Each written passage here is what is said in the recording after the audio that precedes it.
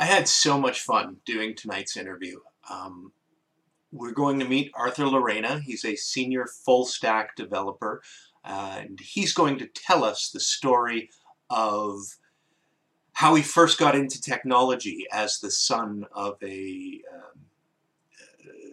COBOL programmer in Brazil. How he made the decision to move to Canada, how he came along, and why he chose the first employer that he took a job with when he got here.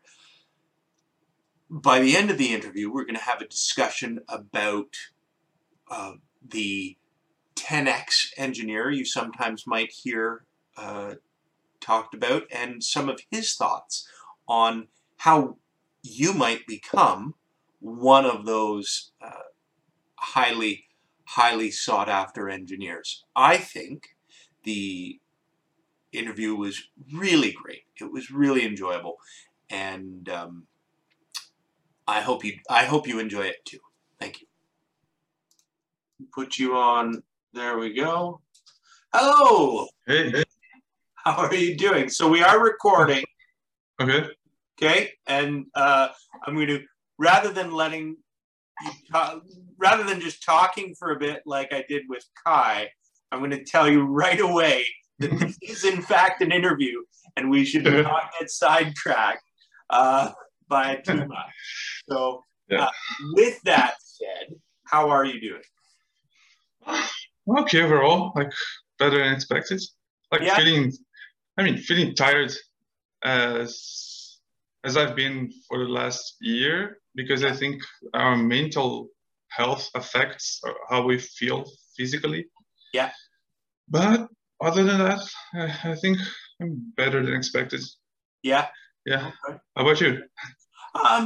Pretty good. I mean, it's Easter long weekend. I took a couple of extra days off. So this is, I have been off work since Friday, and it's Tuesday now. So that's nice. Very relaxing. In terms of this thing that I'm doing, this podcast thing, is my current hobby, and I'm like obsessed with it. I love it, and I've been sending emails to people in the industry that I admire, and sort of starting to ask further afield, like people who I know, well, actually strangers, but strangers who I know work at places like Netflix and Google, and so in that respect, I'm actually trying to expand outside of my immediate social circle a lot faster than I was expecting, because I think the maturity on those responses will take longer to arrive. So if I talk to somebody in California and they say, "Oh yeah, sure, I'm kind of interested," or whatever, or like, "Yeah, I would be willing to help you out and do this as a favor," I just think those things will take, like someone like you and I, who are good friends, we talk regularly. It's a lot easier, and you are a lot more willing to say, "Oh, hey, it's a Tuesday night. Let's fire up a phone call and have a chat," right? So I think that's why I'm starting to send. Anyways, so that's what's going on. Before we start the more structured interview side of things, why don't you give me a high level overview of sort of who you are, and what you kind of do right now in a day-to-day. What's your job title? What does a typical work day or work week look like for you? And I'll be pulling up some of my questions on another screen while we listen here. Yeah, sure. So before we start, I'd like to just say that this podcast is a great idea, in my opinion, because this is a way for us to share details of our profession that go way beyond coding. Right. Because when you think of software developers, you immediately think coding, but it's so much more than that. Yeah. It's a great idea to have this. Yeah. It's a great opportunity for us to show another side of of the software development career. So Right. Yeah. and so yeah, I've been a developer for 15 years now. That's a lot longer than I thought it would be, actually. My mind is a little blown right off the bat. It just goes to show how little I know you. Like, I mean, I know you're good. I know you're really, really good, which is why I've asked you and why I think we get along so well. But that's about 10 years longer than I had to pay you for. So well, I'm luckily, really embarrassed. Yeah. I hope it's because I still look like younger than I actually am. Yeah. So, Yeah, you're a child. Yeah. You're a child. But I'm almost 38 now, so I'm Wow, gonna be 38 okay. pretty soon. Oh. So, but yeah, I've started working as a developer still back in Brazil for 12 years, and then I moved to Canada recently, like 2.5 years ago. Yeah. So, yeah, my career there was mostly like 10 years, actually 8 years working for the, how can I put this? The engineers regulatory entity. I don't know. Okay. The equivalent here. So there's an engineering society that regulates how the construction rules, the code, all those things, and that regulates the profession. So I was part of an IT department there. There were like 100 to 120 people total, but only 4 to 5 in IT to support the entire structure. Right. And everything we developed was for internal use.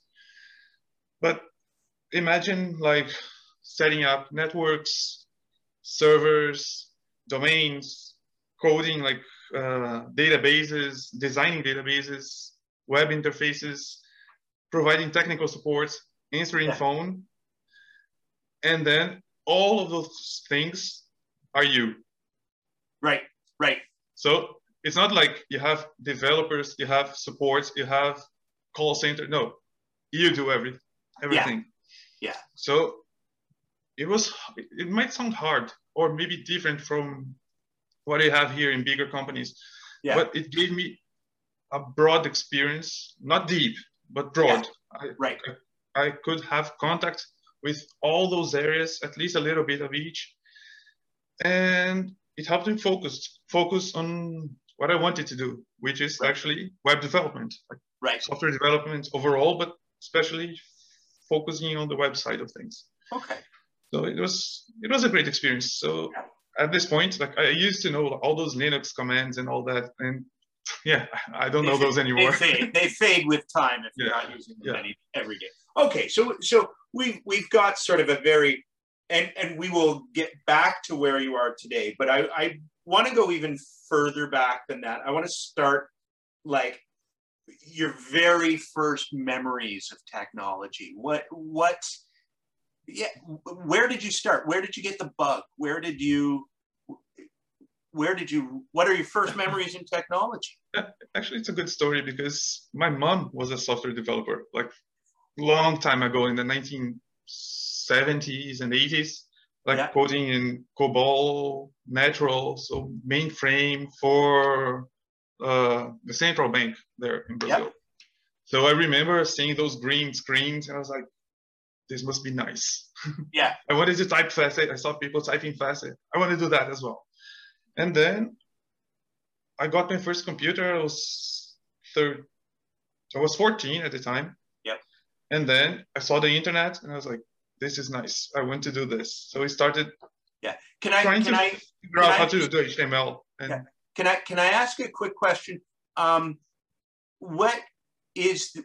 So this was, I think you said if you're 38 now, you were 13 or 14 when you first got that computer. So we're 87 or so. 97 or so. Yeah. What is the economy of Brazil like at that time?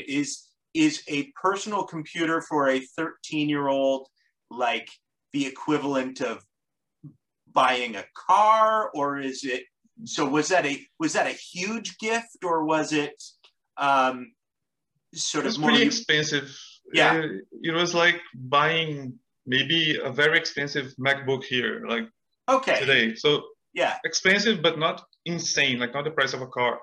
Right. But yeah, so not too many people had those. So I was lucky to have access to those things. Yeah. But yeah, I didn't know anything about coding. I didn't know that the whole thing behind software, like all the logic that was involved in that. So I actually started with HTML because I thought it was nice to have, like, internet was so magical for me that I wanted to do something like this. So I started doing something there, but it wasn't until I started university that I actually started coding, like really coding. Right. So I had some contacts, but not with a profession, just with a machine. And I thought that's what I want to do. Right. So you did a computer science degree, or did you just do a handful of courses? Oh, computer science degree. Computer science degree. And so you go through university. Now, I'm someone who did the handful of courses. I did not do the full computer science degree. So from your perspective, what are the things that are most important that you learned going through a computer science course? Yeah, to be honest, like my experience, I don't think it was very good. I wouldn't want to do it all over again. Like now, I think it was important to have been through that, but my course was too much theoretical. Yeah, like way too much. So you had like 5 courses like every 4 months, and it was math, physics, some other correlated thing, and then one thing related to coding. And I was expecting something much more practical. So yeah, I had a different focus. So they try to develop your way of thinking, all the theory behind those things. So in the end, you have to learn like programming languages and frameworks, all those things by yourself. Yeah. But having that theory, it's important, like knowing, I don't know, how a zip file is generated, like all the algorithms related to that. It's interesting, depending on the career you choose. But but overall, it was important. And the most important thing that I actually learned was in the end, when we have to write a monograph, and I chose something related to information literacy. So I got deeper on that area of information science. And then I realized that something we're going to talk later today, talk about it later today, which is it's more important for you to know how to learn, right, instead of just knowing things. Especially in our area, like things change so rapidly. Every day. It's so rapidly, because if you think, I know this language or I know this JS framework, next year you are already obsolete. Yeah. So it's more important for you to know how to find solutions, how to find information, and then how to apply that properly. Right. So it was my best lesson from that period. Okay. Okay. So now we're at the end of university, probably 2003. But I actually took some time to finish. I started, then I stopped when I started working. So I was already a software developer, and then I thought I should finish that. So I went back and finished. Okay. So I started working at 2004 with software development, but I just decided to finish in 2014. So I had a gap there. Okay. So I dropped. I worked. I learned a lot from the practical side of things. So everything I know about databases, for example, I learned by doing it. And then when I went back to the university and took the DB course, I was like, yeah, I know this. Yeah. So your grades must have been stellar on the other side of. Yeah, it helped a lot. Yeah. What's that? 10 years experience. Yeah. So, okay. So you go to university for a bit, you learned a few things, you went to a career, and this is where you're in the engineering place? Yeah. So, and then as soon as I finished my university course, I got another job. Like I thought, I want to focus more. I want to now pursue a career, not to be stuck somewhere.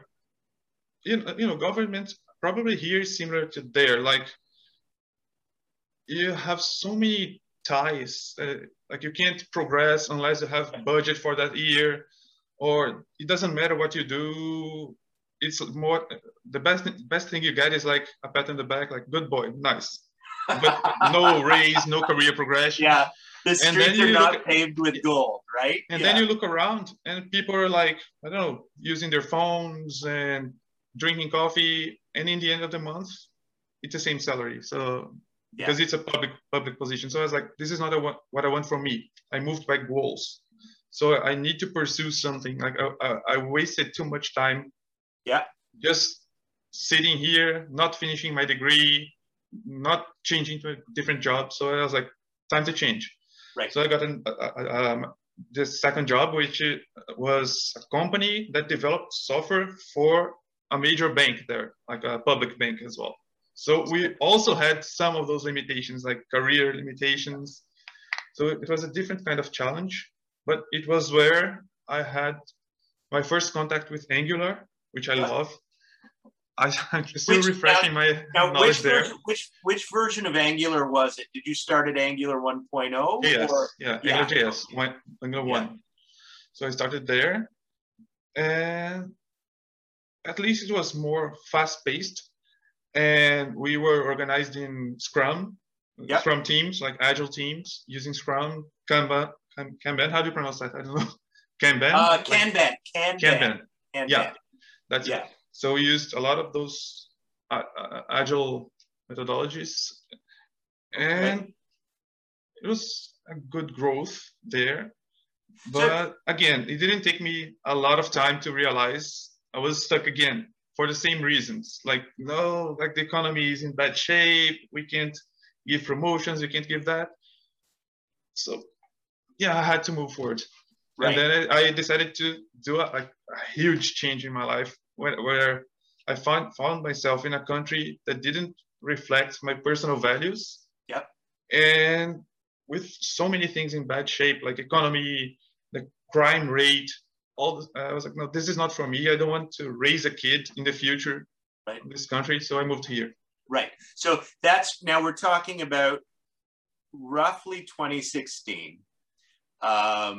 Bolsonaro had just won, it was 2017 when they decided to move here, but those things were already taking shape. They had just impeached the president like 1 year before. Yeah. And I was like, the situation is not good.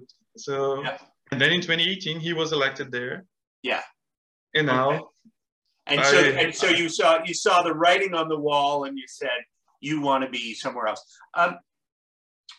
I'd like to take a little break and talk a bit more about your experiences in Angular itself, because this is a place where I've played. I had a number of experiences with Angular 1.0 where it's really good for small websites with a few DOM elements that change and stuff, but all of a sudden, as your site sort of expands and you get more of these things, you get into these really big, high complexity page loops. So why don't you take some time and talk about? You said that you really like Angular.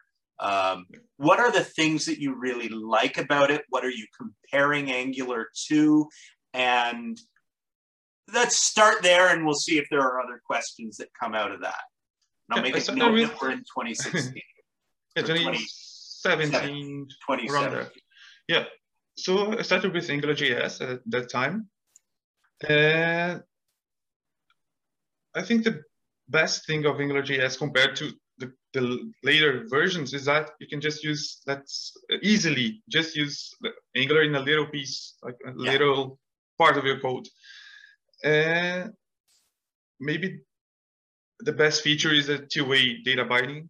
It's easy to connect your controller to your view.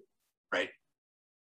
And so we had small systems, like it was, imagine banking systems, so internal systems. So you have screens where you can like add records, edit, that standard workflow. Yeah. So for that, since we didn't have like huge modules or huge pages, it worked perfectly. So it works really well. Yeah, small components, like you want to deal with client data or contracts. So you have contract management, client management, and all small pieces. Yeah. But as for the current versions, some things that I like about it, first, TypeScript. Yes. So nice to have a strongly typed language. Yeah. And when we compare to React, we see everywhere people talking about React. But I don't like that blend of markup and logic. So when you go to Angular, you have your HTML file, you have your controller, you have your services, everything separated and taking care of their own business. Right. So those two things, TypeScript and organization. And project organization. Okay. And supported by a huge organization like Google. So it's not something like an adventure. It's something solid. Yeah. Yeah. That's actually that's a really good point, because I mean, one of the things that you have to worry about when you are choosing a framework for an enterprise client is this thing going to be bug-free enough to work for them, to keep the website online, and having Google behind it. Now, Google also kills a lot of projects, but Angular stuck it through. But in all fairness to React, Facebook is the one behind React, right? So you can sort of count that one as, they both get the check mark. Certainly the organization and structure is a really strong argument, but it's also an argument of preference, because I have front-end developer friends who swear by the fact that having your CSS, your logic, and your markup just in one place is superior to having to go here and here and here. So that kind of goes both ways there. Yeah, agree. But okay, so that's some interesting opinions there. Now we're at the bank. We're actually, sorry, you have just uprooted and you've moved to Canada. How was that process for you? Well, I had looked at the immigration process, like Express Entry. Actually, it wasn't called Express Entry at the time. I took a look, like, how are things there? What do I need to do to move there? Yeah. Like, in the proper ways, because as you probably imagined at this point, like I like to walk on safe grounds. Yes. Like government, a huge bank. And even here, you're a true architect, a true technical architect. Yeah. Yeah. And even here, you see that at least right now, I don't work at a startup. I accepted a job offer from a solid company, a well-structured company. Yeah. So I was like, I don't want to, get a student visa and then go there, try to make my way. So I took a look and I read about Express Entry. So I said, okay, I can go there as a permanent resident, like with everything properly done. I'll be safe, like in terms of my rights. I'll have time to establish myself.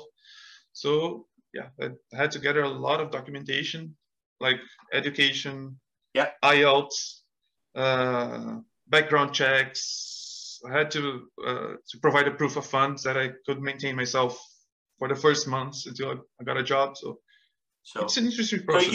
So you were a permanent resident on the first day you stepped foot in Canada.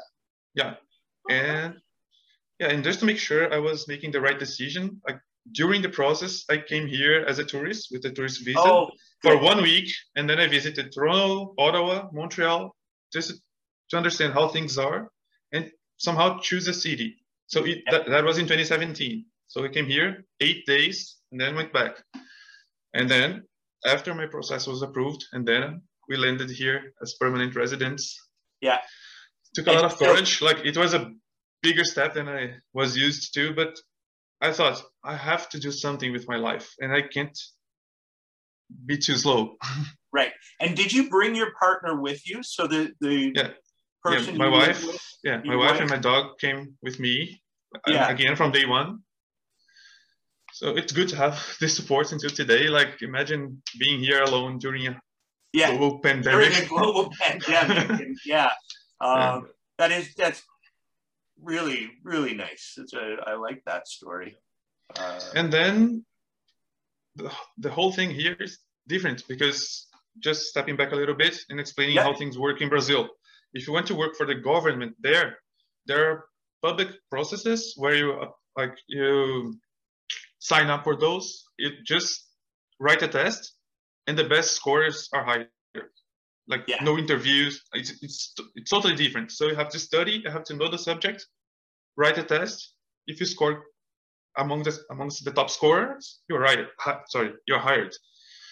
And here I was like, okay, I have to learn how to do an interview, a job interview. Yeah. I have to know how to write a resume using Canadian standards, cover Yeah. letter, and all those things. And there was also a challenge with the language because even though I had studied English in Brazil, like you can't be fluent unless you're living in English. Right. Yeah. I still have my insecurities about my accent, but overall I'm much more confident having conversations and understanding what people say because it's easy to read. But when you start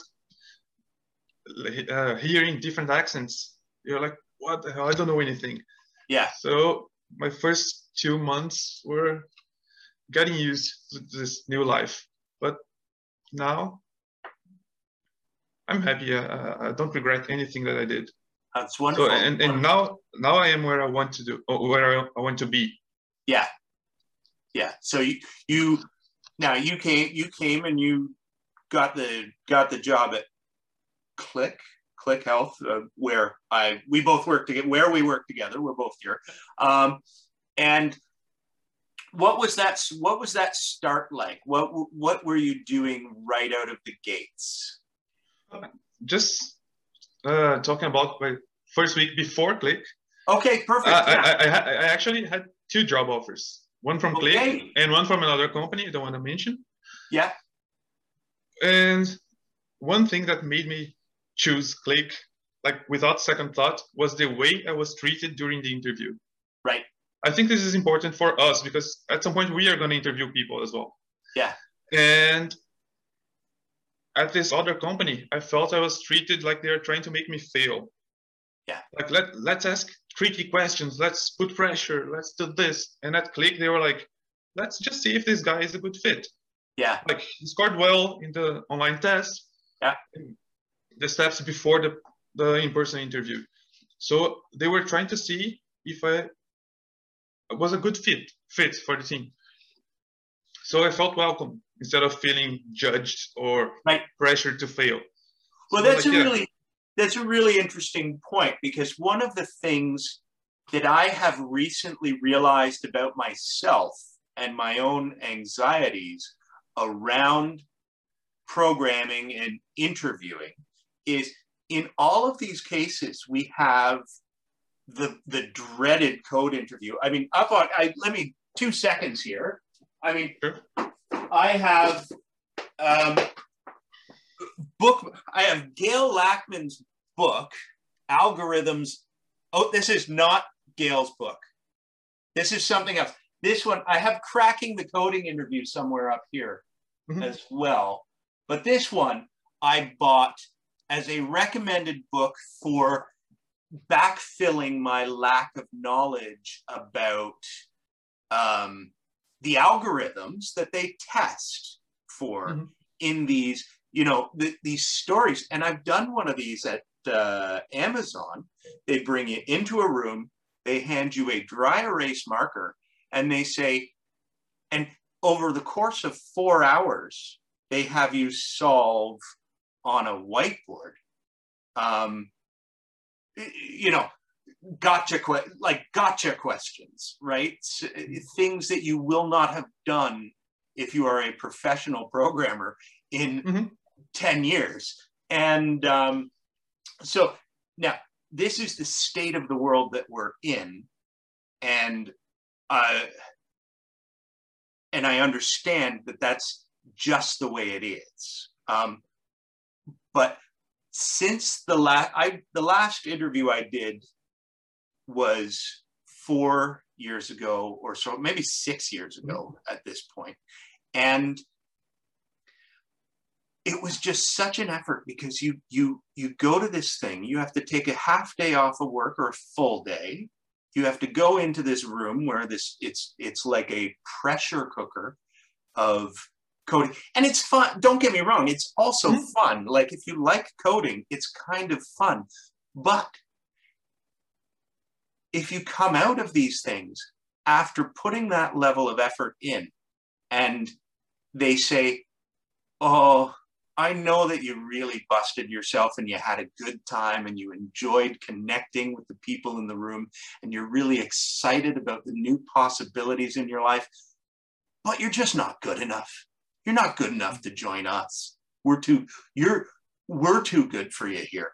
And, you know, one of these times I had this coding test, and this one was one that was on a laptop, and I write the JavaScript, and I'm using raw, pure JavaScript because they say, oh, you can use underscore. We have underscore JS installed in the library, and I say, well, I don't really know that, but I tap, and I write it all up in pure document.get straight out of my head too, right? Because these are just things that I had been playing around with, and so I write this all up.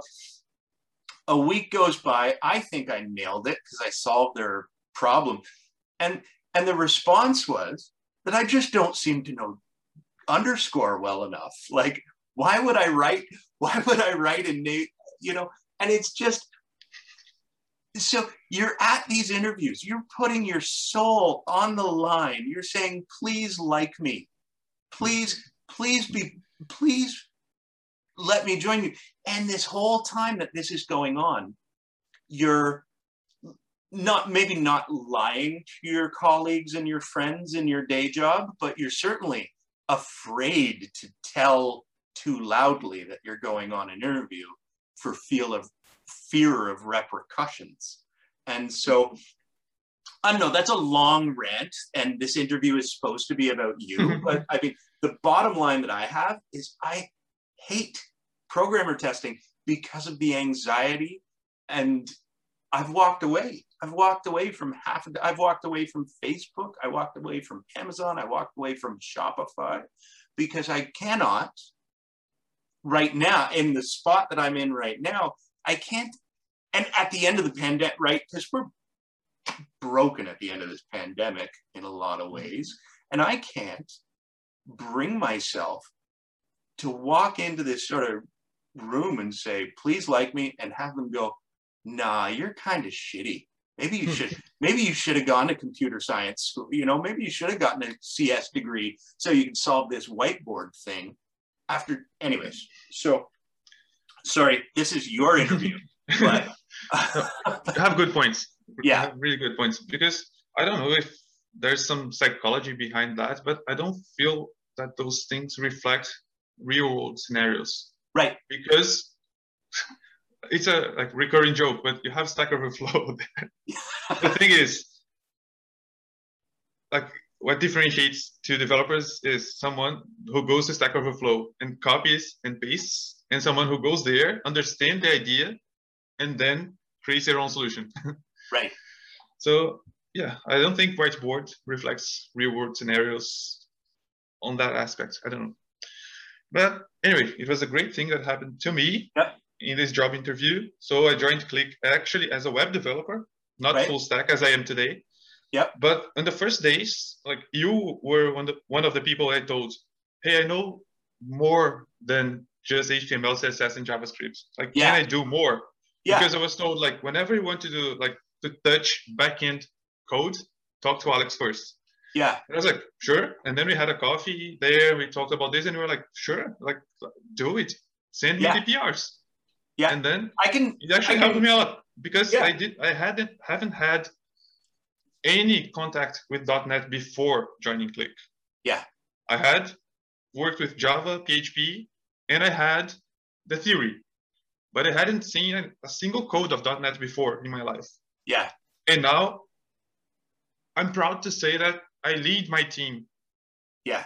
As a backend developer, as sort of an architect on my side of the team. Yeah. So can I take a moment to tell you my perception of that coffee that we had? That was 2.5 years ago. We had that coffee. Yeah, I joined Qlik in January 2019. So yeah, almost 2.5. 2.5 years ago. So almost that. You know, here I am, and there's a whole team of the whole front end team who are doing effectively HTML tags and a little bit of JavaScript. And, this guy with, broken English. So it was, and I have to say, you're just night and day between how much you've gotten better on that. Like it really is like, you have so improved in your command of the language and your ability to make yourself understood. But this guy says, I'd like to talk to you. Can I have a coffee? And I think, of course, why wouldn't I? Of course. And you sat me down and you said something to the effect of, I want your job. I want to be doing what you're doing. And I said, holy shit, this guy's been here a week and he has taken the bull by the horns. And, you had me sold in that second. And every step of the way since that moment, to my perspective, you asked me for a favor. And I have been trying time and time again for as long as I have known you to make good on that promise of, because we talked and you said, how do I get to the spot that you're in? And I think I said a few things. I said, take ownership of everything. Take command of the situation where appropriate. Make sure that when you come to the person who owns the project, that you have solutions and not problems. And when there is a void in technical leadership, it all boiled down to the buck stops with you. And if I think about it, that's exactly who you were in Brazil, working for the Engineering Standards Agency, because there were 5 technical people, and there was nobody else to point to in the room to say, no, they'll do it. You just said that, okay, there's a problem, it's mine now, and I'm going to solve it. And I really feel like you have been doing that. I mean, I'm biased because you sold me in that first meeting where you said, please help, and I'm like, okay, I'm in. But I've been watching, and I'm so impressed. And is proud the word that I would use without patronizing you? Like, can I? Is that reasonable, or is that? Of course. Anyways. So that was my perception of that meeting, and I think if there was somebody watching who wanted to know how to find an advocate on the team, they should consider the lesson that you've taught me. Is if you're looking for somebody to help you improve, you ask for help. That's a really good piece of career advice to my mind. And you taught me that. It's the example that you led by on that. So anyways, I interrupted you again. This is your interview. No, you raised, again, really good points. And it made me feel welcome, more confident. And again, I think it's a great behavior for us to have as lead developers or senior developers, whatever you want to call. It's like, no matter how junior the person may be, if they come to you asking for help. For just a second. One thing that I've learned recently, or at least I've seen an example of, is referring to developers who are new in their career as new in career or early career developers rather than junior, because there is in terms of the the language, that is also, that can sometimes be diminutive or make somebody feel a little lesser. Anyways, so here we are. We're talking about the early career developers. Go on. Yeah. So whenever they reach out to you and ask for help or advice or say that they want to advance, like never tell them to just wait there. Like you still have to learn. You still need some time. Like it's something that I don't know, makes us feel like bad or lose motivation because you're like so energized and you want to learn more and do more. And then if someone tells you to just settle for a little bit, like, no, wait, you're not in a position to do more things or to embrace more things, you lose motivation. You're like, okay, maybe I'm not as good as I thought. Right. So whenever you have someone motivating you and pointing you towards the right direction, it's a great career, like motivational factor. And you may help someone like 2-3 years later to be one of the strongest developers in your team, like most important people. And again, I'm not talking only about coding. Like but someone who actually takes in this respect, ownership. I would say you are one of the strongest on the, we can't name the client exactly, but like you've just risen to, the real keystone of that. But yeah, so you really have grown into, I mean, you probably already were, but you've really grown into that. I learned a lot in the past 2 years. Like, yeah, I had some experience, of course. I had faced challenging situations and situations where you didn't have the resources you needed, or some situation where you were told to do something the wrong way and you're like, I don't want to do this just because it's faster. Yeah. So sometimes it's hard. So in the last 2 years, I learned a lot. And again, not only about coding, because of course I learned a lot about coding as well. Like everything I know about .NET comes from the last 2 years. Yeah. I improved my JavaScript a lot. I improved on CSS, like SAS structures, componentizing things. So in every aspect of coding, but also a word that I hear a lot, which is ownership, like taking ownership, taking the initiative, taking leadership. Like you said, take this project or this task and make it your own. Like take care of it until it's properly done. Not only done, but properly done. Right. So with the best outcome, because we're not supposed to be just one more. Like this is another lesson that my mom taught me. Like don't settle. Like don't get used to being just one more. You should try to be the one. Right. Sometimes you can't. You can't be like, but at least aim for that. Like always give your best. Yeah. So it was a good thing. Like, and I had the opportunity to do this here and be recognized by the things I do. So I felt now I'm valued. Like I'm giving my contributions and people are seeing that. So it's not about receiving compliments. Like it's not about that, but it's about like, yes, this thing you did contributed to the success of our company, of our client. So you're like, okay, mission accomplished. I have that feeling that, okay, I did something that was worth doing. Yeah. So let's take a break to go into the technology that you've worked with in the last year. You say you've learned a lot of JavaScript in the last year, and you've learned all of the C# or the .NET that you know. So tell me some of the things that you know now about JavaScript, for example. What are the lessons you've picked up in that time? Okay. Start. Where can I start? ES6 for sure. It helps a lot, but then you have problems with browser compatibility. Yeah. So I had to learn a little bit about task runners like Gulp, Babel, transpiling code, optimization. Yeah. We're having this struggle right now, like learning more about optimizing page speed without sacrificing SEO. Yeah.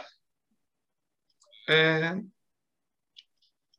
improving how we modularize our code, like create components, import smaller pieces, because in the end, it's not just about running code, but it's about doing things properly again. Right. With the best outcome. Yeah.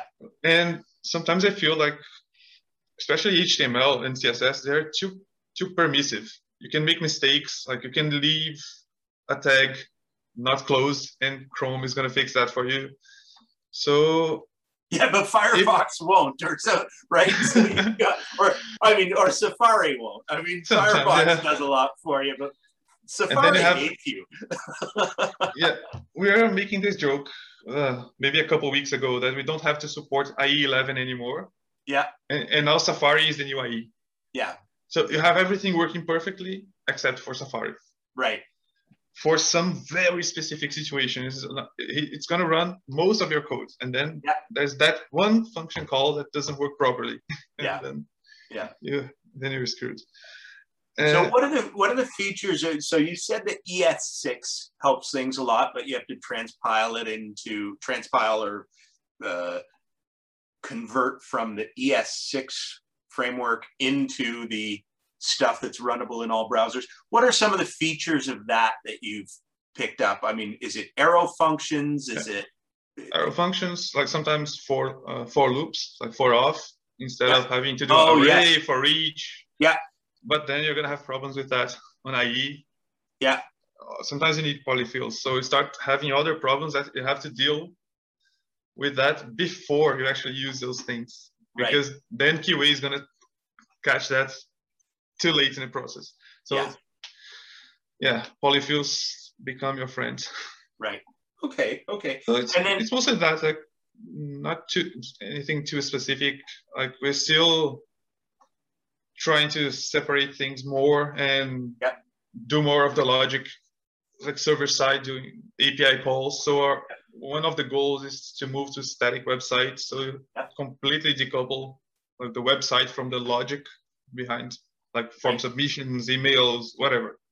Right. So for anybody listening, why don't you describe the architect? I kind of wanted to do a bit of .NET, but this is actually a really interesting point too. So describe the architecture. What is I mean, you're effectively talking about a serverless static website, right? So describe all of the parts and how they fit together for us. Okay, so for the front end part, you're going to have the standard HTML, CSS, JavaScript, and then you assemble this thing however you want. On our case, we're planning to use Nunjuts again because we want to have a framework supported by a big company like Mozilla. Yeah. Sorry. And then, so you can use Gulp or Webpack, whatever, to compile, transpile your JavaScript, CSS, and then have those minified files ready to be hosted somewhere. Yeah, and so your hosting for that would be a CDN or a content delivery network or something like Amazon S3. Yeah, an S3 bucket is a good choice, like for its low cost compared with an actual hosting environment that runs Windows Server, for example, for .NET solutions. Yeah, it's a huge difference in terms of cost, like financial costs. Yeah, you probably need something like CloudFront distribution layer to handle that communication, routing, and all those things, like to make that website, like those files actually be a website that's served through an URL. Right. And then for the backend, like if you have any logic, like for APIs or saving data, connecting to database, and then you have multiple choices, because since you kept everything separated, your JavaScript call is going to target an endpoint. It doesn't matter what that endpoint does. So you can have .NET Core or Node, whatever, Python. And then that runs in a separate instance. And then you just consume data through that API call. Right. So one of the other advantages that you have from that is like so completely separating these two pieces. This thing, the back end, the API can update independently of the front end, and you could completely reskin your front end website without risking the functionality. And so there are some real advantages to that. And even in the backend, you can replace that with a completely different language. You can build something in .NET, and then you say, no, I want actually my backend to be in Node now for some reason. Right. As long as you keep that contract the same, you receive the same fields and return the same fields, you can change it to whatever you want. Right. Okay. And then you can have more specialized developers if you want. Like, you need someone who actually knows deeply some solution. You can have them work on that area without having to know all those pieces and how to connect them. Yeah. Now, have you done any of these, many of these? Do you support one in legacy? Because I seem to remember one of our colleagues was really into serverless just before he went on somewhere else. But like, are you currently running any of these in production, or is this a theoretical future state you'd like to get to? Yeah, this is actually being architectured right now. We don't have anything running. We have static websites without backend. Okay. Those we have in production, but we're designing now like the complete solution. Yeah. And it's going to be used in the near future, like probably second half of this year. We're going to start offering this possibility to our clients.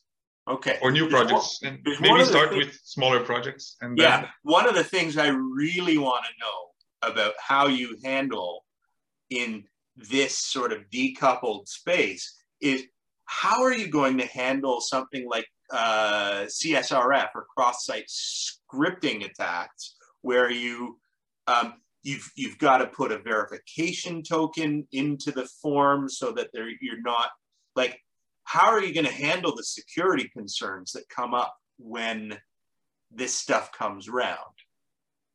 Yeah. Or is that future Arthur's problem? Yeah, it's a future problem. But one thing that I know for sure, like, we use Amazon for our solutions, our hosting solutions. So we're going to leverage those things. Probably something related to the CloudFront distribution.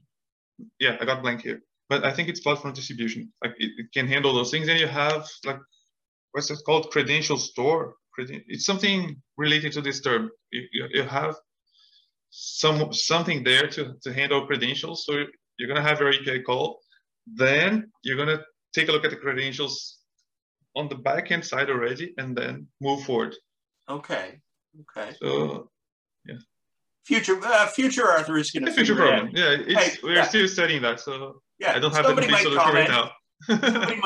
somebody might post in the YouTube comments that they know how to handle CSRF on static sites, and maybe you get your answer for free, right? Sure. And luckily, this is an interview, not a tutorial, so we're fine. Yeah, that's right. That's right. Yeah, we're just chatting. We're not fixing things in the world. Okay. So I know that you. So I guess we're sort of up to the present day. We've talked about. You know what we didn't talk about is this your thoughts on .NET. So my understanding is you had a bit of .NET Framework, and now you are hosting at least 2, maybe 3 production websites written in .NET Core. Yeah, something like that. Something like that. Okay, so 2 or 3. Yeah. 2 or 3. And you've got all of this in the last year. Tell me, from top to bottom, your thoughts on .NET, and focus on Core if you like, or, you know, what are the things, how would you describe .NET to somebody? How would you describe your relationship to it? Well, .NET Core and Framework, I think they provide 2 slightly different experiences. Yep. Like the first thing that motivated us to take a look at Core was because most of our developers use MacBooks. So you just can't run .NET Framework on MacBooks unless you use a virtual machine. And the developer experience there, it's poor. Like, it's a heavy solution, and they have 2 environments. Or they dislike Windows, I don't know. There are several reasons. Each person has their own reason. But about the code and C# itself, it's not complicated to read. Of course, you have a learning curve, but it's not as complicated to read as Java, for example. Because Java feels so, you have so many things written in the same line, like just to declare function and object and import things. So I think C# is cleaner. It's efficient. Like I think it runs fast. Like you don't have it is very fast. It is very fast. But one thing that I don't like about .NET Framework is having to include every single file in the CS project file. Right. And frequently, people that prefer to use VS Code, for example, they forget to do that. Yeah. So you catch those things on runtime. Yeah. Because the compiler doesn't tell you, hey, you're using this partial or this CSS file and it doesn't exist. So that's my main concern there. Yeah. I like how we have NuGet packages so that we can leverage and make our lives easier. And in .NET Core, you don't have that environment issue. Just run whatever you want, like Linux, Mac OS, Windows. The way you handle, I forgot what you mean. Oh, like server things like that you would probably do using webconfig on .NET Framework. You now do on startup.cs with middleware. So you have all those, use this, use that, use that. Yeah. So I think it's a nice approach to do that programmatically instead of doing that with markup. Yeah. What else? Yeah, and then in terms of hosting, we had to change things slightly because our original testing host server runs Windows, and then for .NET Core, we had to install a beanstalk instance to handle this, and deployment time is so slow. Yeah. Like I already think that .NET Framework is a bit slow, like sometimes 10 minutes to deploy a project. For deployment. And Core is like 30, 40 sometimes. I am finding that too. Now, some of the things that I think about that is because, we do go through the EBS route. My understanding is that if you move into something like Docker containers, you can get this stuff to deploy a lot faster because the Docker is very fast because it caches like 90% of the image that you're working. So it's a virtual machine, and each Docker file creates a new virtual machine. And so if you structure your thing properly, it's just like compile this little bit and chuck it onto that machine you already have. You have to build it right. So I wonder if there are some ways to improve our deployment speed by moving to containers, but I haven't worked in it in containers in a long time. And so, and we need to, at least at our organization, wait until we have the hosting team up to speed on, because they're actually actively working on containers. They're super excited by it, but because we work in an enterprise environment, it takes time for the other teams to skill up. You can't just like flip the apple cart and go forward with this new paradigm because you think it's cool. So I'm not sure if it's going to be faster in Docker, but I have some belief that it might be. Anyways, so we're up to, oh, go on. I had just 2 comments about that. One, you already mentioned here that we need more people interested in that and supporting that. Like it can't be just like you and your team, myself and my team, because what happens when you're on vacation, or what happens if you quit? We have to think about like from the company perspective as well. Takes off, right? Maybe. Like but I would quit for that. I would quit to be a model. So there should be a plan not only to learn that and adopt that, but also to spread the knowledge and have more people supporting that. Yeah. And the second thing is, at least from my perspective and the things we're doing right now, even though we moved to .NET Core, looking at it as an improvement from Framework, Yes. We are already thinking about the next step, which we talked about. Which you're talking about, you think serverless. Static websites. Yeah, static serverless is the way to go. Yeah, because and one of the reasons, like we mentioned, deployment in 10 seconds, it's better than in 40 minutes. So, and it's simpler for, again, for you to have specialized developers in each of those things, because not every front-end developer wants to know .NET, for example. They want to focus on front-end stuff. And they have the right to do that. They're web developers and they chose that career path. Yeah. So when you allow people to specialize and focus on what they actually want to do, I think you're more productive and keep the team happier. Right. Have better results. Yeah. So in terms of spreading and sharing the knowledge, along with sort of getting other people excited about these initiatives, I mean, that is part of the goal of this podcast. I mean, we've got, you know, we want developers to think more critically about developing.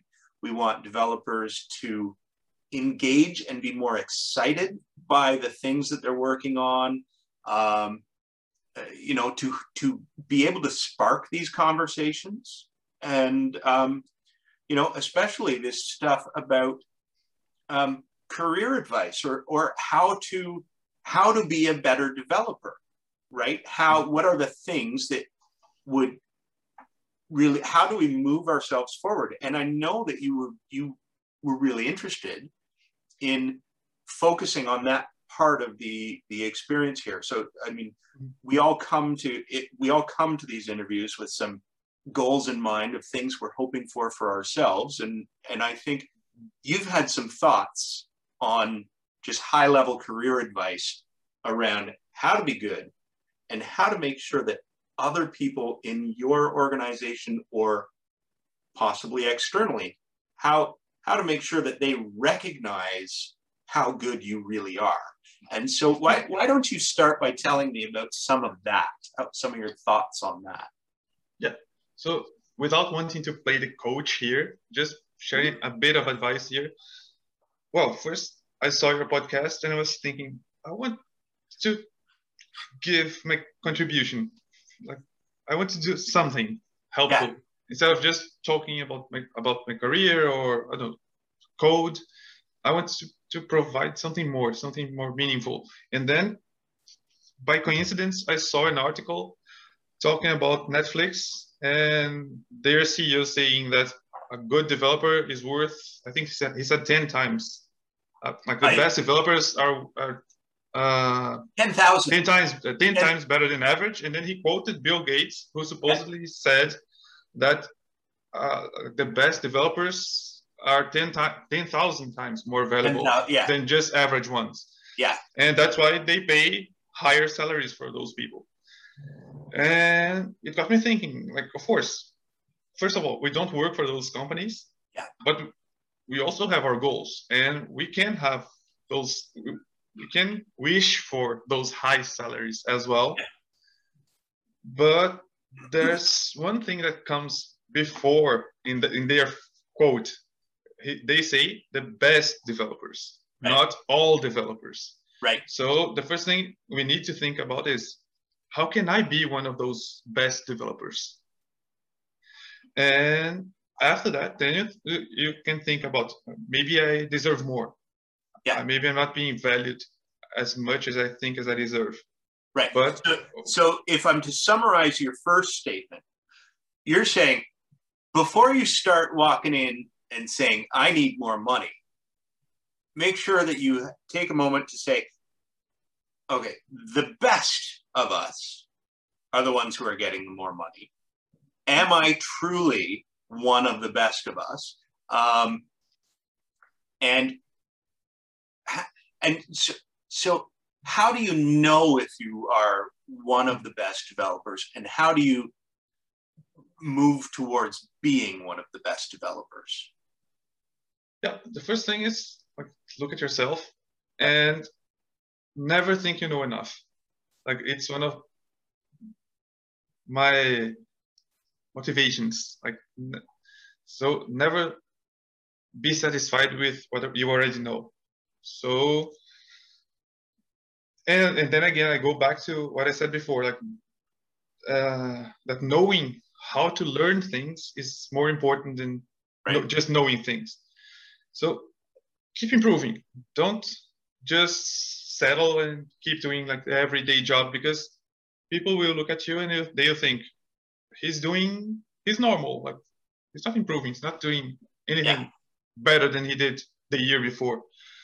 So yeah, but to answer your question more directly, how to know if you are one of those best people, look around, like look at your team, look at other teams, like what are your contributions to the success of your projects, of success of your company. So it's important to know the role that you're playing in that team. Are you just finishing tasks, or are you improving things? You're making your process faster or less costly. So your contributions to the team say a lot about you. Yeah. So this is for somebody who is watching this externally, finishing tasks would be Jira tickets or things that are closing tickets in your bug tracker. So that's, you know, so are you just opening the task, closing the ticket, and moving on to the next one? Or are you taking the time to make sure you understand the root cause of the bug or the root cause of the issue that has come to you as a ticket, to make sure that you don't just solve this one situation, but you solve it in the broader context of the entire project's deliverables. So, you know, if we're talking, I mean, let's say we're Uber and there is a problem with your buy now button or your A/B testing or something. And, you know, I don't know where I'm going with this, but effectively, like one solution is to set the button so it taps again. Another solution might be to set the button in a way where it increases sales, right? Like that's, you know, increase revenue. And that's a really trite example, but that's the thing. Like you're trying to look below the ticket to get more. You're trying to bring more of yourself and more improvement to the system overall, I think. So yeah, you have to have a global view of the projects. Yeah, because I'm trying to think of an example, but imagine it's something related to layout, and they're like, on mobile, this is happening. Like positioning is wrong. You go there to the CSS, position it correctly, commit, and then you just broke desktop. You broke desktop, yeah. Or maybe there was a reason for that to happen. So one thing that frequently happens is that people come to you with a problem, and people start thinking about the solution. And what I like to do, and that I will go back like half an hour ago, where you asked me about the university, and we learned that we have to think about the problem first. Then you think about the solution, because maybe it's not a problem, or maybe it's the wrong problem. Yeah. And then sometimes I make a joke, like an analogy with transportation. So imagine you live in Toronto, your office is in downtown, you live in downtown as well, or close to that. And then someone tells you, hey, I need to buy a helicopter to go to work. And you're like, yeah, a helicopter is a nice vehicle, but you can just walk 5 minutes. Yeah. So you're asking me to do the wrong solution. Like this is not what you need. You need something else. You need a pair of shoes. Yeah. So if sometimes it happens in software development when people come to you with a solution they want, instead of telling you what the problem is. Right. So again, the best developers will know that. They'll tell the PM, client, whoever it is, hey, you're thinking about this from the wrong perspective. Like this thing you mentioned is not the problem you're trying to solve. So maybe it's something else. Yeah, so that's one of the things that I find when we're getting tickets coming in. Well, it's really important to say, why am I solving this? And I think about, we had, actually, this is one we had recently, where a form submission was failing the business requirements document because the first name field or the name field validation was supposed to be limited to the letters A to Z, A to Z. There was nothing else allowed except for the lowercase and uppercase ASCII alphabets. So, and I was failing in my QA task because I was allowing apostrophes and UTF-8 characters like the O with a slash through it, and like, you know, and the ticket comes in and they say, nope, it's not supposed to accept anything but these characters. So if I was just a jobbing programmer, if I was just closing tickets, I would quite easily go AZ in the regex, in the regular expression, and be done with our day. But instead, I had to go and sort of advocate on behalf of the end user to say, you know, we really want somebody named O'Donnell to be able to, you know, sign up to sign up to our client's website. The funniest part of the story is I actually lost the argument at first, and it had to come back to me a week later. Where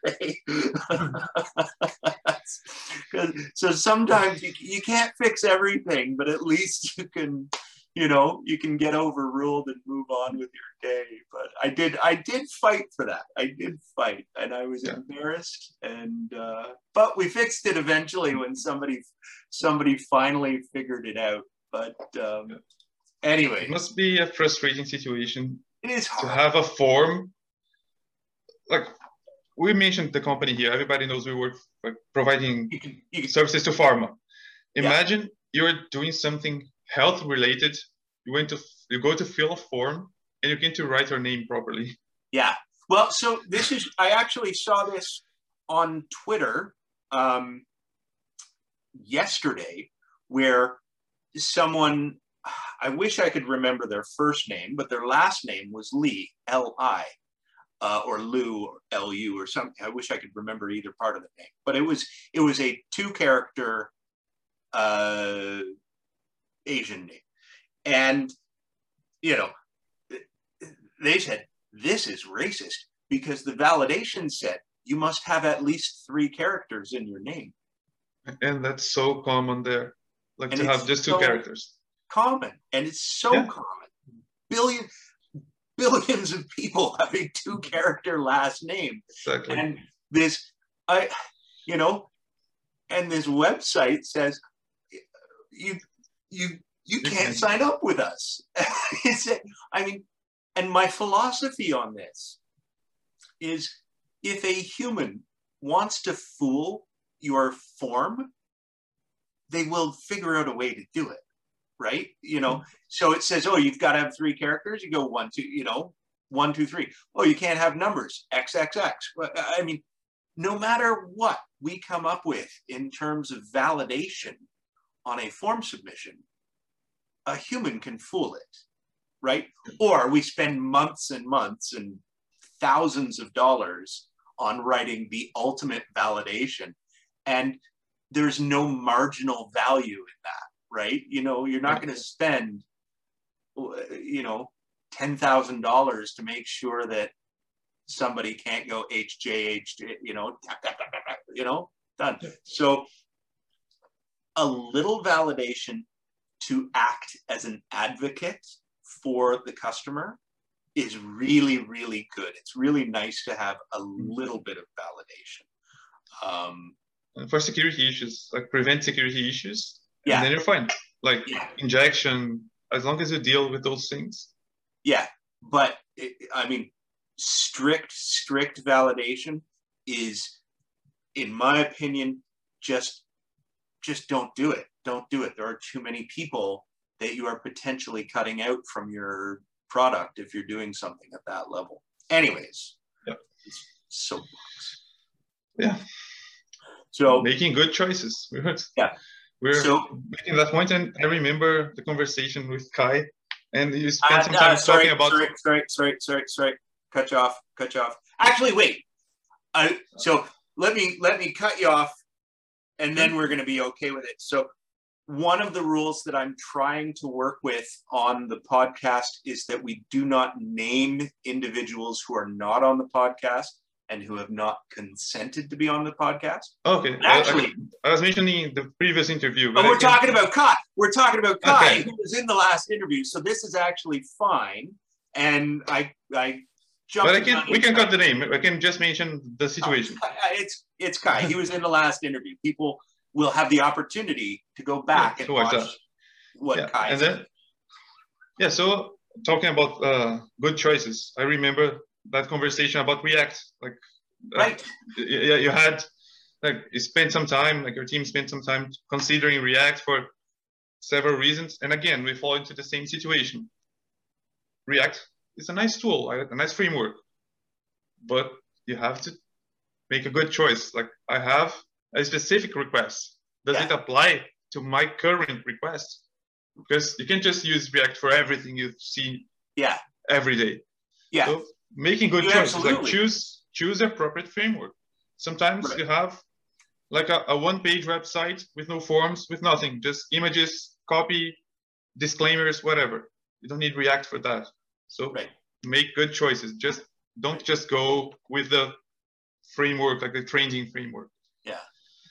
And something not related to code that we also mentioned a little bit before, like playing a leadership role in terms of innovation, mentoring. So keep doing research, keep trying to improve process, reduce costs. Yeah. Because I remember one of the first conversations I had with our VP at the time, I was like, I want to do something to improve profit, like increase profit. And he was like, actually, if we can reduce costs, that's more important than increasing profits. And then again, great lesson learned. Like, think from a different perspective. Actually, all our conversations with that VP were very productive because everything I mentioned to him, he had a different perspective to show me. Right. Yeah. Like, think from this side, think from that side. And then I left the conversation wiser. Yeah. And with a lot more to think about. That's one of the things that they say in business school is that there are two ways to make money. And one of them is to bring in more revenue. And the other is to reduce costs. Now, as you know, as programming is sometimes a high cost endeavor, that finding a way to do that is directly increasing profit. So, I mean, certainly that's true. So here we are. We have a whole bunch of strategies nailed down, or at least, in the back of our head around how do we become better programmers? How do we become one of the best programmers on our team? How do we make sure that we get acknowledged as such, both internally and externally in the wider community? Because there are two ways. If we are talking about leveling up in our careers, there are two ways to go about it. We can either level up internally and get promotions, or we get noticed and we move to something that is the next step on an external track. So how do we manage both of those? How do we manage that recognition piece? Yeah, from my understanding, the first thing you should do is understand your company's business first. Yeah, I gave two personal examples where it took me some time to understand and to accept my situation. I was in a position where no matter what I did, I would be in the same position. Not only myself, everybody working in the same company. So you have to understand, do I work for a company with clear career paths that values achievements and great contributions to the company, or is it just like, let's keep the business running? So first, understand where you are. And let's suppose you are in that situation where you have career progression. Keep track of all your achievements, all your contributions, because it's so easy to forget something like that you did last year or months ago, because it's a fast-paced environment. So even small things, they add up.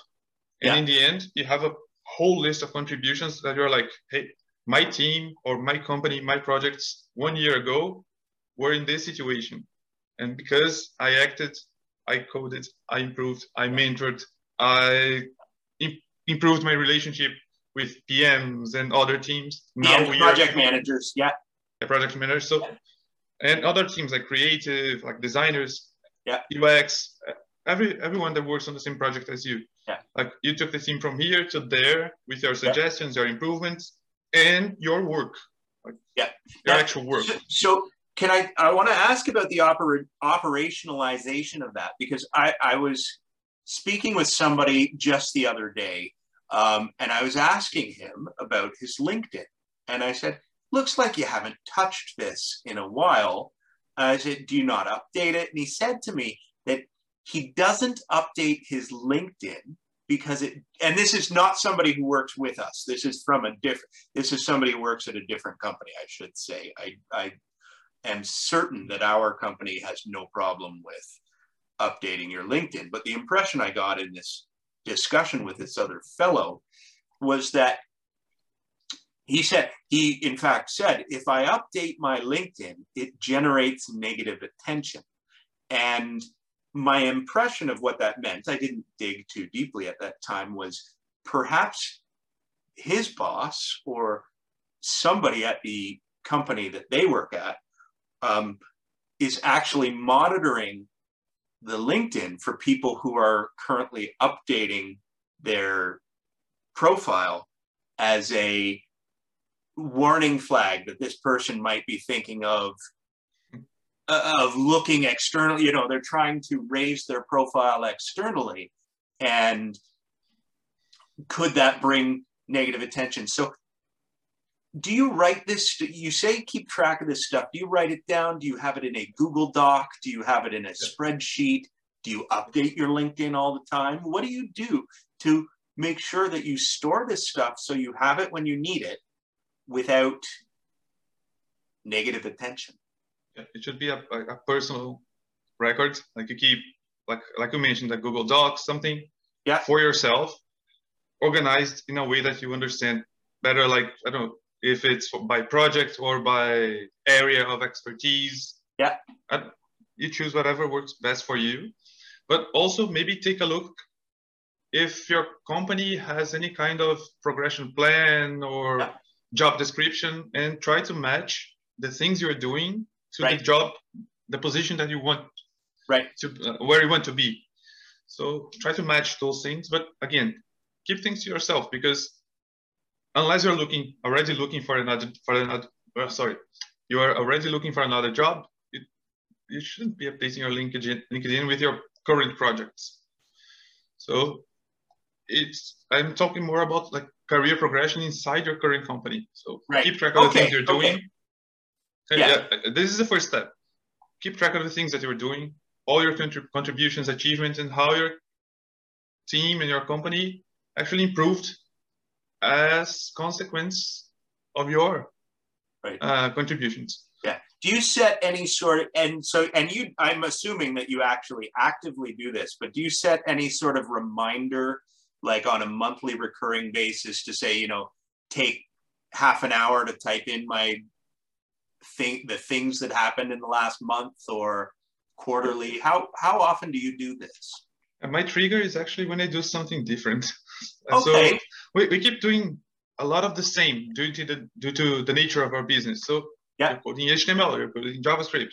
So whenever you find some performance improvement or a new setting for your server, like web config file, you have a new setting for, I don't know, security reasons, you're handling security updates with NPM, GitHub Actions, whatever you learn. I love those. You're like, oh, it's a new thing. I just learned this, applied somewhere, improved my process.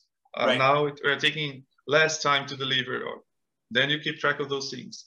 Because if you want to just keep track of the amount of things you're doing, you're like, yeah, I created 24 websites.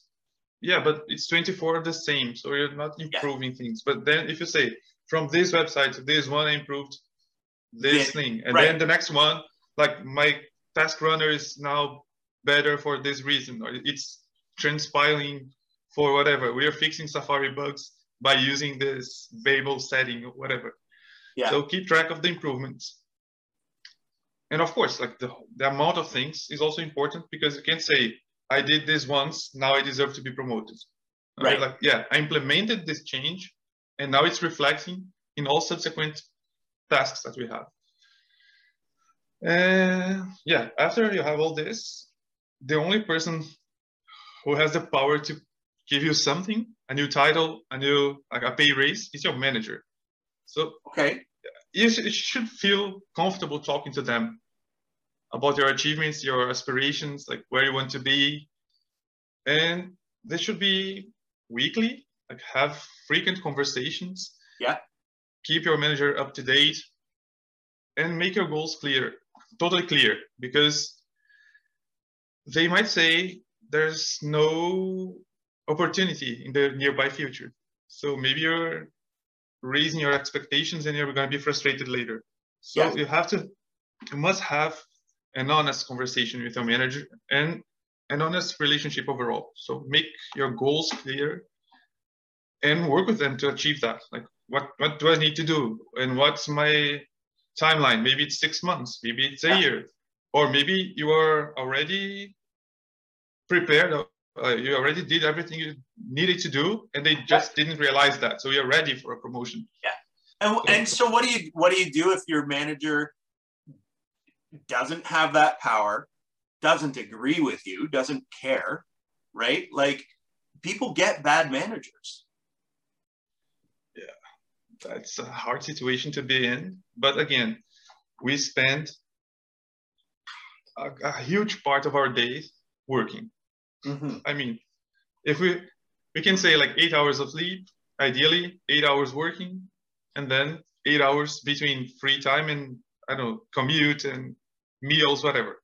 Well, yeah, that's the time you do your fun coding. Right? Yeah, so between like 8-9 hours in a normal day, you're working. So imagine spending 8-9 hours unhappy, and then stressed out and unhappy because of the work you already did, and then you not sleep well, or you not enjoy your weekend because you're gonna have to work on Monday. Like, it's a terrible feeling to have, like to think, oh no, tomorrow is Monday, I have to work.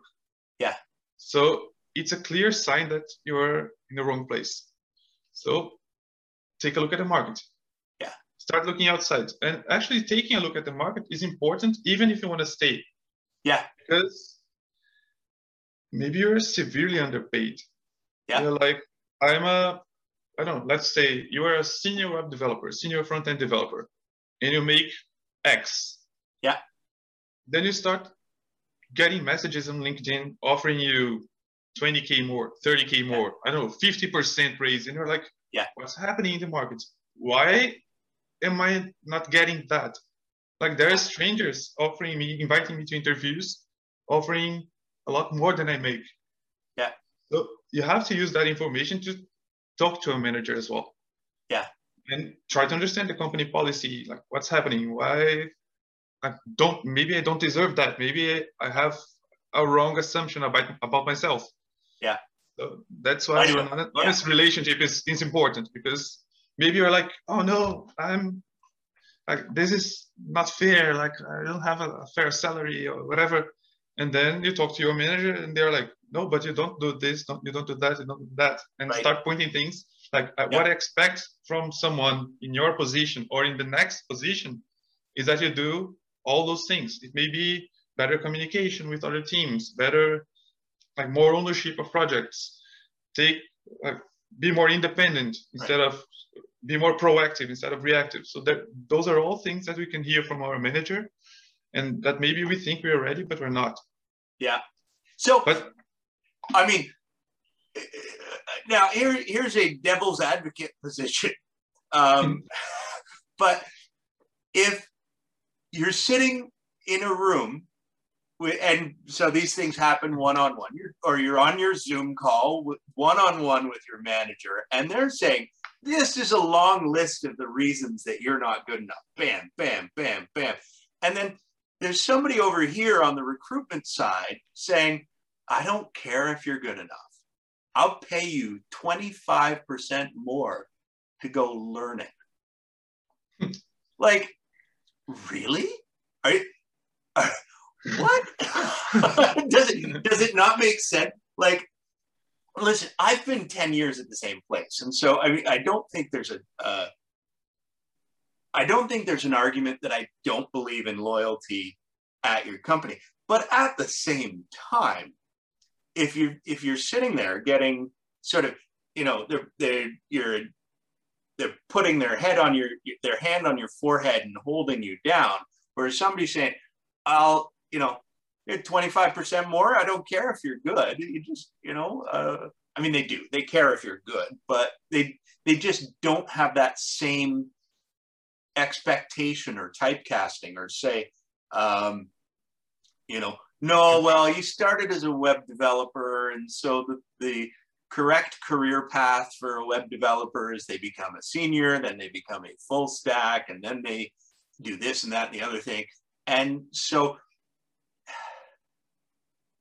there's a case to be made for finding those big jumps by hopping into another pond, right? And on top of that, sometimes those other ponds have entirely new skill sets and modalities of working.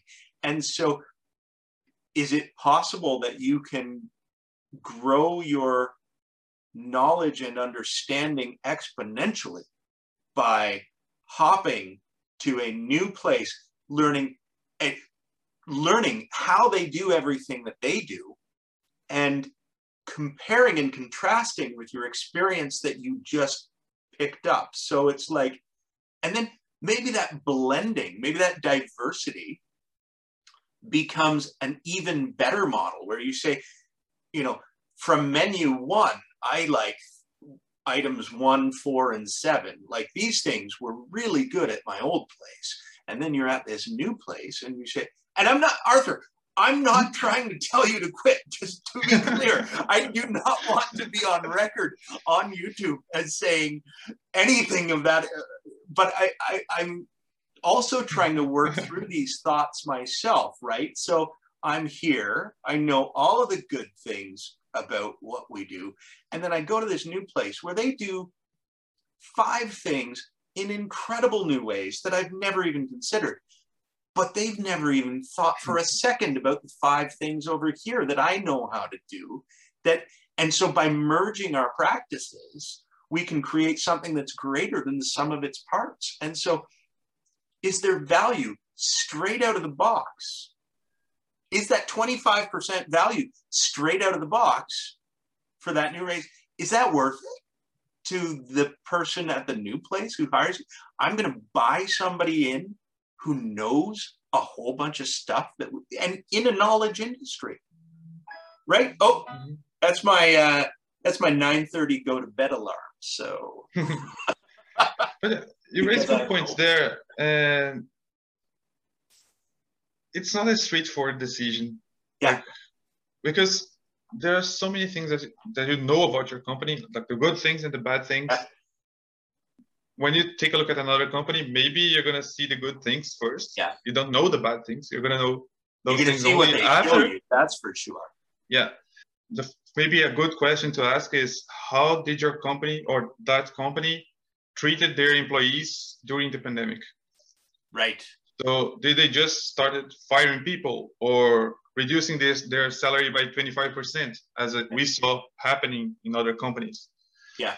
So I think this is really important. Like, how do they treat their employees? It's like just like workforce, like the guys, the people who bring money to me, or actually as people? Right. So it's a great question to ask. And then you keep going, asking questions related to your own values. Like, I don't know, I like remote work.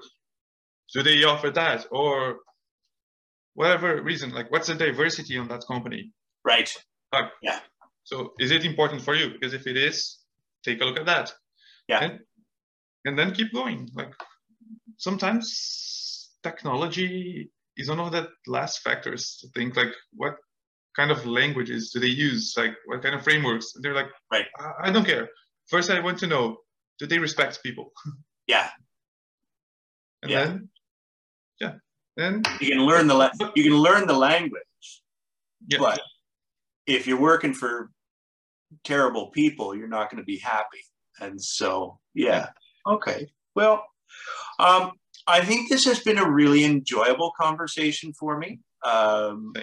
Always is talking to you, but I mean, I think this one, I think I'm still in this spot where I don't feel like I talk about technology and architecture enough. And so having the chance to have you share this with me, I've really appreciated it, really enjoyed it.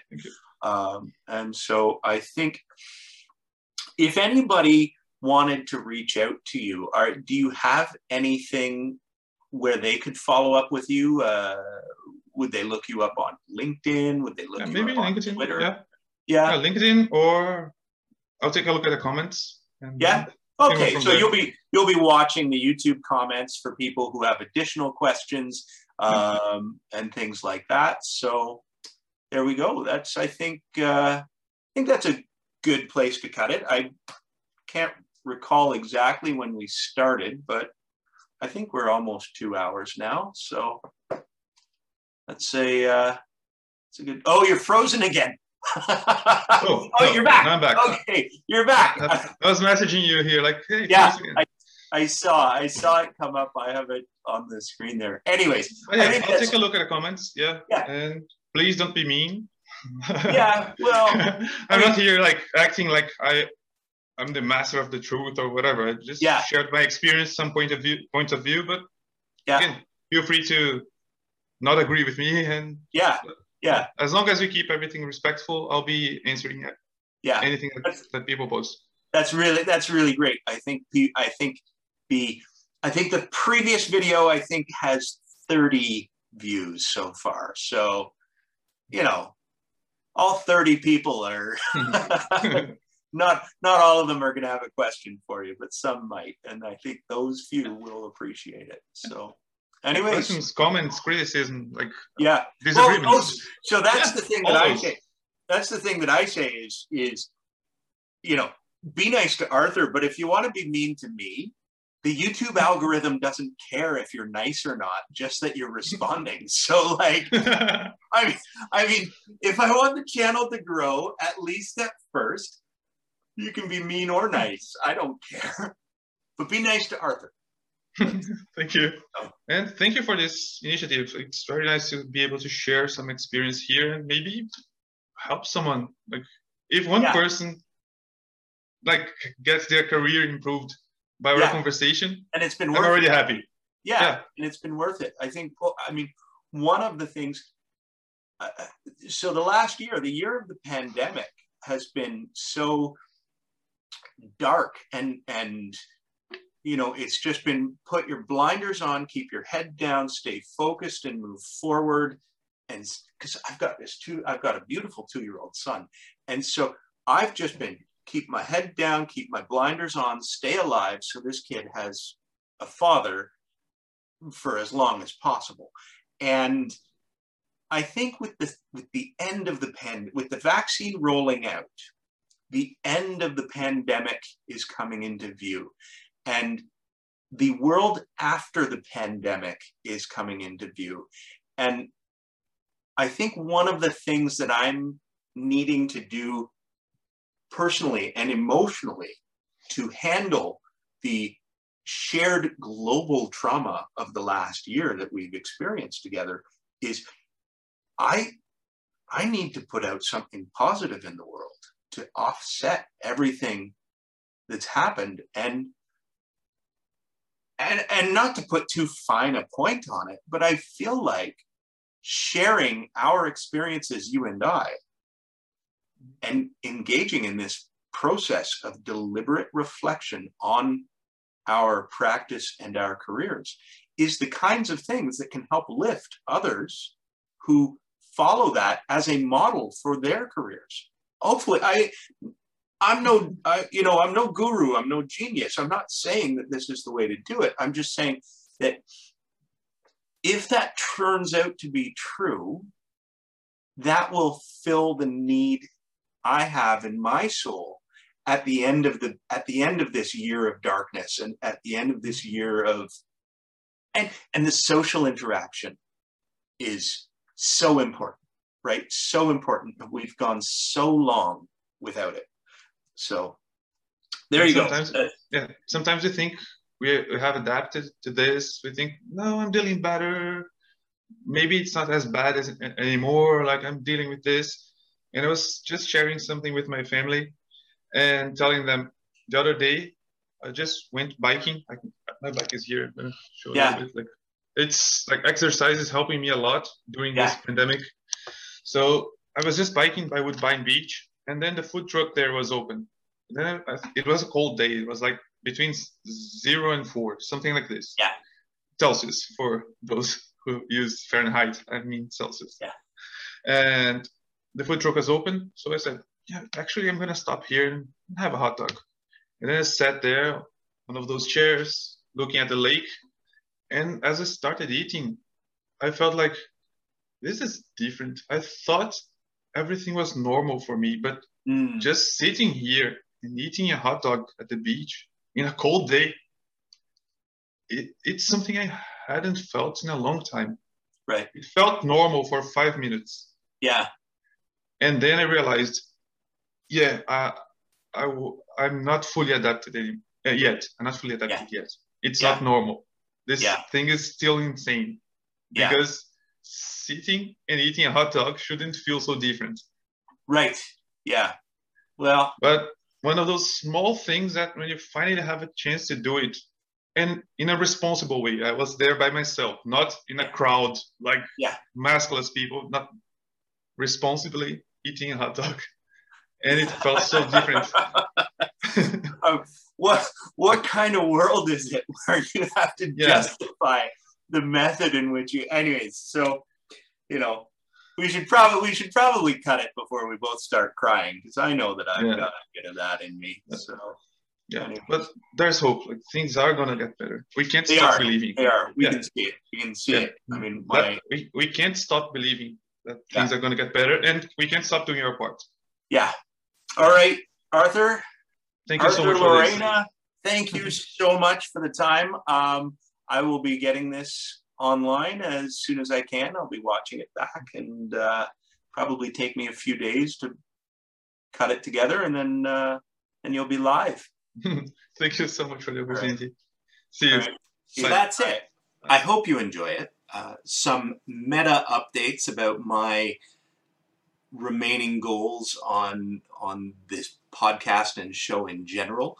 One of the things that I've decided is this is so much work that it makes a lot more sense to just put all of the effort that I have and all of the effort that I can put into making the best damn show it can be. I'm really enjoying doing this, and so I've dropped all of my plans around the monetization angle of things.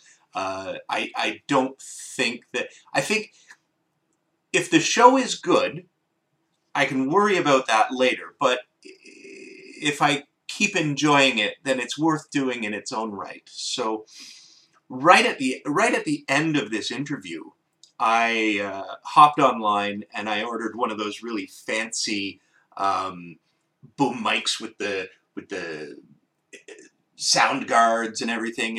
I got the Elgato 3, which is like a $300 microphone, and I'm doing that so I can really start improving the quality of the work that I'm producing. I really think there's something here. I think that if I keep working at it, that